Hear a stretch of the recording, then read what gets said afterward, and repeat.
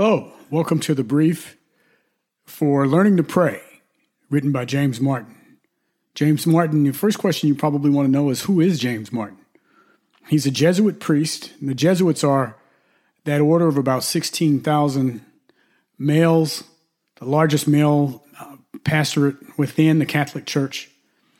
They follow St. Ignatius, who was actually a soldier who became a mystic. And they're focused really on areas of education and missions, what I'd call outreach. Now, James Martin, he himself spent time in East Africa for his missionary work. He's also a person who likes to interview other priests. He talks on behalf of the church many times with folks, film producers and the like. He's written several books on various topics. And the way he wrote this book, he interviewed a lot of real people and had a lot of conversations with people who practice prayer. And now I just want to give you one final little caution here before we delve into the brief itself on the book. We do differ a little bit with him being Catholic and many of you being Protestant, in that they will pray, the rosary and other prayers to dead saints. Now, what they would say is that they're praying to those saints to ask them to intercede for them. But we Protestants don't do that. So be aware of that as we go through these briefs. We won't talk much about it. But if you do get the book, do be aware of that. What is this book about? Brief 2. Well, while the book is entitled Learning to Pray, I'd say it's much more than that. What it's really about is what he's learned about prayer across 32 years as a priest, across 60 years walking the earth, also reading and studying about prayer, and talking with other people who have rich prayer lives. So he drew from all these sources, to write the book. So contrary to what you might think from the title, it's not an introductory book, but really a sum total of everything that he learned, James Martin, about prayer. Brief 3. How does Martin define prayer? Well, he gives several different definitions in the book for prayer. The one that he himself personally buys into is he sees it as a conscious conversation with God. He also talks about St. Damascene and Lamentations in the Bible, who describe prayer as a lifting of the heart and mind to God, which is something I can relate to. He talks about St. Teresa's definition, a surging of the heart towards God. She was the proponent of something called the little way that millions of people really adore, which is doing small things for God, kind of like St. Brother Lawrence, who, we've got a brief on his book, and it's all about, in everything that you do, bringing God into it and living a life of 24/7 prayer. Then there's Walter Burghart's definition, which is prayer is a long, living look at the real. Mark Thibodeau, who actually gives 4 stages of prayer, the first stage being talking at God, the second stage being talking to God, and the first stage sort of marked by what he would call rote prayer, the third stage listening to God, and the fourth stage being with God. The way that I see prayer, and one of his definitions, is as deep calls to deep. Now, he never says exactly the way that I think about it, but basically the Holy Spirit lives inside of you. Your spirit is there, and that's where prayer really happens, in my opinion. The word tells us that the Holy Spirit, we don't even know how to pray, but the Holy Spirit helps us. And it says he helps us with groanings, that cannot be uttered. And where that occurs is in this area where deep talks to deep. It tells us that the Holy Spirit searches, yea, even the deep things of God. And so that's why I think it's, deep talking to deep, which is my experience with prayer. Brief 4. How do you use prayer to establish a friendship / a personal relationship with God? Well, I think that that's another potential definition of prayer, and I think the most critical one in a lot of ways, because that's what prayer is all about. It's about establishing that personal relationship with God, which is what Christianity is all about. It differs from religion in precisely that way. Religion says you work your way to God, and what Christianity says is that God sought to establish a relationship with us by dying on the cross and then being resurrected, and that giving us his Holy Spirit to live in us, to talk with us, to teach us, to help us in everyday life. So Christianity is all about a relationship. The first thing is what Martin would say from the book is that it requires time, in the same way that it requires time to establish a relationship with a friend. And so you need to spend time one-on-one with God. It's a way that you learn about God. And one of the descriptions in the book, Sister Helen in the book says that God is like the sail and rudder to your boat. In other words, he's the power and the one who gives the direction to your life. He says that you can learn about God from the Word. You can learn about God from Jesus, as the Word tells us when Jesus said, he who has seen me has seen the Father. So Jesus, and it also tells us later in the Word, Paul tells us that Jesus is the visible image of God. And then you can also learn about God through the lives of holy people. So you'll find a lot of biographies that we put up on Christian Briefs for that very reason. The Word tells us that we ourselves are epistles written to other people. So we're the only Bible some people will read. The heavens. The Word tells us in Psalms that the heavens declare the glory of God, and Paul said the same thing in Romans. Another key thing he says in terms of prayer and learning more about God is sharing more with God. And that's this thing of honesty and sharing everything with God. That there are sort of layers of prayer there, layers of honesty. And the more honest you are with God, the better you're going to do in this thing called prayer. So he types about somebody who has different sort of around levels of honesty. You start with rote prayers where you're not really disclosing anything about yourself to God. Then you move to praying from the heart, where you open up to God, but you leave the one burning issue in your life out. That's sort of level 2. And then there's level 3 of honesty, where you bring everything to God. As an example in that, Martin gives an example himself where he really got angry and cursed at God in the middle of prayer. And when he talked to a superior about it, he expected to be chewed out, but his prayer told him it was a good prayer. His superior said that, and he said, why? And he said, because it's an honest prayer. And then another thing about prayer, another way to learn more about God is to listen to God in prayer, that's a big thing, and a thing that I think all of us could do a lot more of. Brief 5. How do you pray for help, and what do you ask for? Well, what I would say is I'd say you ask for whatever's on your heart, and you pray for whatever is on your heart. Remember that thing about honesty? You can be completely and totally honest with God, because the truth of the matter is he already knows anyway. So there's no point in holding anything back. In the book, Martin cites examples from the Old Testament. So he talks about Abraham, for example, when he bargains God down in terms of the number of righteous people to save Sodom and Gomorrah. He bargains him down to 10 righteous people, right? But not even 10 could be found there. But he talks about Moses interceding for the people when God was going to wipe them out. David asking God to do as he promised, reminding God of the promise that he made to establish a kingdom for him if his descendants would follow God's ways. Elijah, how he asked God to raise the widow's son. In the New Testament, there's the Lord's Prayer, where we see Jesus instructing us to give us this day our daily bread. We see Jesus himself in the Garden of Gethsemane asking the Father to remove that cup from him if there was any other way, which there was no other way for salvation for all the rest of us, except for him to go through the cross. Paul asking to be rescued from unbelievers.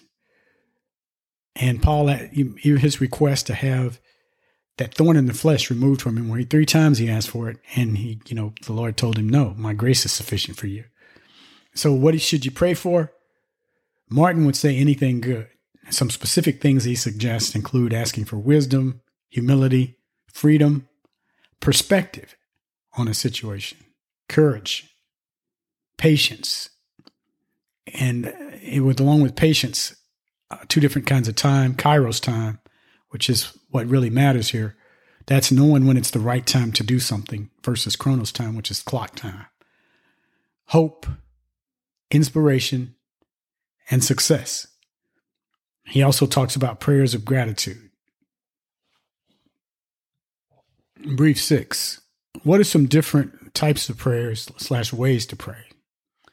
Well, in the book, Martin talks about, first of all, rote prayers. And while those are generally criticized by a lot of people, you saw in one of the earlier briefs, we talked about how that's like a level 1 in that guy's definition of prayer levels around honesty. But rote prayers, he says they can be good. Why? Because for one, they're things that have been prayed by saints throughout time. So it's a unifying aspect to it with others who prayed that prayer. And multiple people can pray it together, right? Like when, the prayer that Jesus gave us as the model prayer, our Father which art in heaven, use something, it's our Father. So it's a group prayer. A group can pray rote prayers together. Sometimes rote prayers say it better than we can say it. There's that. My caution here would be watch out for the prayers to dead saints, and Mary and all of that stuff. Be careful about that. Obviously as Protestants, that's not something we do. The other caution I would give you is that sometimes rote prayer can become automatic, something that you really don't do putting any effort into and therefore empty. Another kind of prayer that he talks about that I had never heard of is called the Examen. And this is a prayer that you do typically, I would say, at the end of the day. And it's kind of where you get a sense of where God is moving you, his direction. And it starts with, it's 5 steps. You start with going into his presence. And then you express your gratitude for everything that he's done in that day. Then you review everything that he's done in that day. Then 4, you express anything that you're sorry for or sorry about that you'd like to do better. And then 5, you thank him for his grace in helping you through the day. Something I hadn't done before, but in reading the book, I started putting it into practice and really like it. It's really a great way to close the day out before you go to bed. Now, the other thing he shows is something called Ignatian contemplation. And this is really praying the Bible and putting yourself in the story. So when the disciples are on the boat, for example, in the midst of the storm, put yourself in the story. You're in the boat, Jesus is asleep, there's these giant waves tossing you around. How do you feel? What do you see? What do you hear? What do you taste even? And journal your prayer experiences, as you go through and do this Ignatian contemplation. And it's a way that God can reveal things to you. Another method of prayer he gives is the Lectio Divina, which is the sacred reading. This is something I'd done, hadn't used this terminology for it before, or even known of this terminology. But this is when you pray your way through the word. So you're reading something, but you pray your way through that text. So it's a sacred reading, meditation and praying over the word. So you read it, whatever the section is, you meditate over it, or you see what it's saying to you. You pray about it. What do I want to say to God on the basis of what you read? And then you take action based on what you read. You figure out how you can incorporate it into your life. What would you do differently? And then he talks about something called centering prayer, which I was skeptical of because it reminded me a lot of Eastern techniques, which I'm skeptical of, meditation, Buddhist type stuff and all that. There's 2 different types of prayer that he talked about. There's apophaticos, which is a negative type of prayer. This is like Moses not being able to see God when, God would appear through a cloud, right? And he told him you could never see his face. But then there's also cataphatic prayer, where you sort of get to know God in a positive way, where apophatic is negative. Cataphatic prayer is positive. So it might be knowing God through creation, using your imagination in what we call Ignatian contemplation. And in the same way that Lectio Divina, the sacred reading, all of that would fall under the category of cataphatic prayer. And so how you do centering prayer is what you do is first you quiet down and you sort of move to God in the center of your being. That would be the Holy Spirit. That's in the center of your, assuming you've actually been saved. The Holy Spirit's in your center. And then you use one word and let's say breathe in and say the word, breathe out, and do that repeatedly. It could be love or hope or faith or mercy or grace or God or, any word like that. But it's the word. And then in the third phase, you step out of concentrating on that and you step back to the world. I found it when I tried it to be actually very, very relaxing, and I got a great sense of God's grace. It's kind of like being with someone without talking. You know how like you might sit with someone and watch a beautiful waterfall together and sort of enjoy an experience together. But it's very, very, very relaxing. I'll tell you that. Brief 7. What are the practical takeaways from Martin's book, Learning to Pray?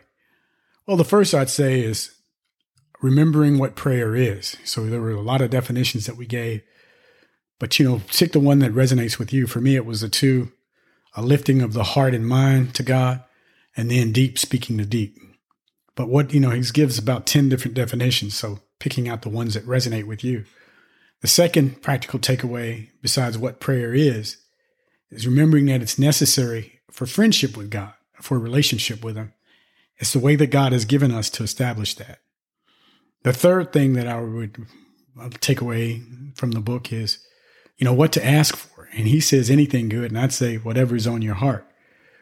As examples, this might be grace, might be wisdom, and this thing called Kairos time. What's the right time to do something? So it's not just what's the right thing to do, but when is the right time to do it? And the fourth thing I would say is try different types of prayer. So while rote prayer is often criticized, there are some rote prayers, when you really think on them and when you really concentrate on them and meditate on them, it can be quite helpful. Second is petitionary prayer, something that we all do, asking for what we need, what we require, letting the Lord know. And so I know some people wonder, why would you do that when God already knows? Well, God has just set it up where some things you won't get unless you do ask. That's why he said in the Gospels, he said, knock and the doors will be open, and ask and seek, right? For some things, God doesn't give them unless you specifically ask for them. And so you don't want to miss out on petitionary prayer. The sort of examination of your day. Yeah, at the end of the day, so that you can grow from it, take lessons from the day, understand where you met with God. Ignatian contemplation, a different way of praying, a different way of putting yourself into the story and potentially meeting God. And then the centering prayer, which I found to be actually very calming and was something I had never really done prior to reading the book. So hope you enjoy it. If you decide this is a book you want to buy, I think you'll get some use out of it with those few cautions that I gave you if you're a Protestant. Thanks. God bless and keep. Hi, thank you for listening to this brief. We have plenty more at christianbrief.com. That's CHRISTIANBRIEF.com. May the Lord bless you and keep you, and hope you check out some of the other briefs at christianbrief.com.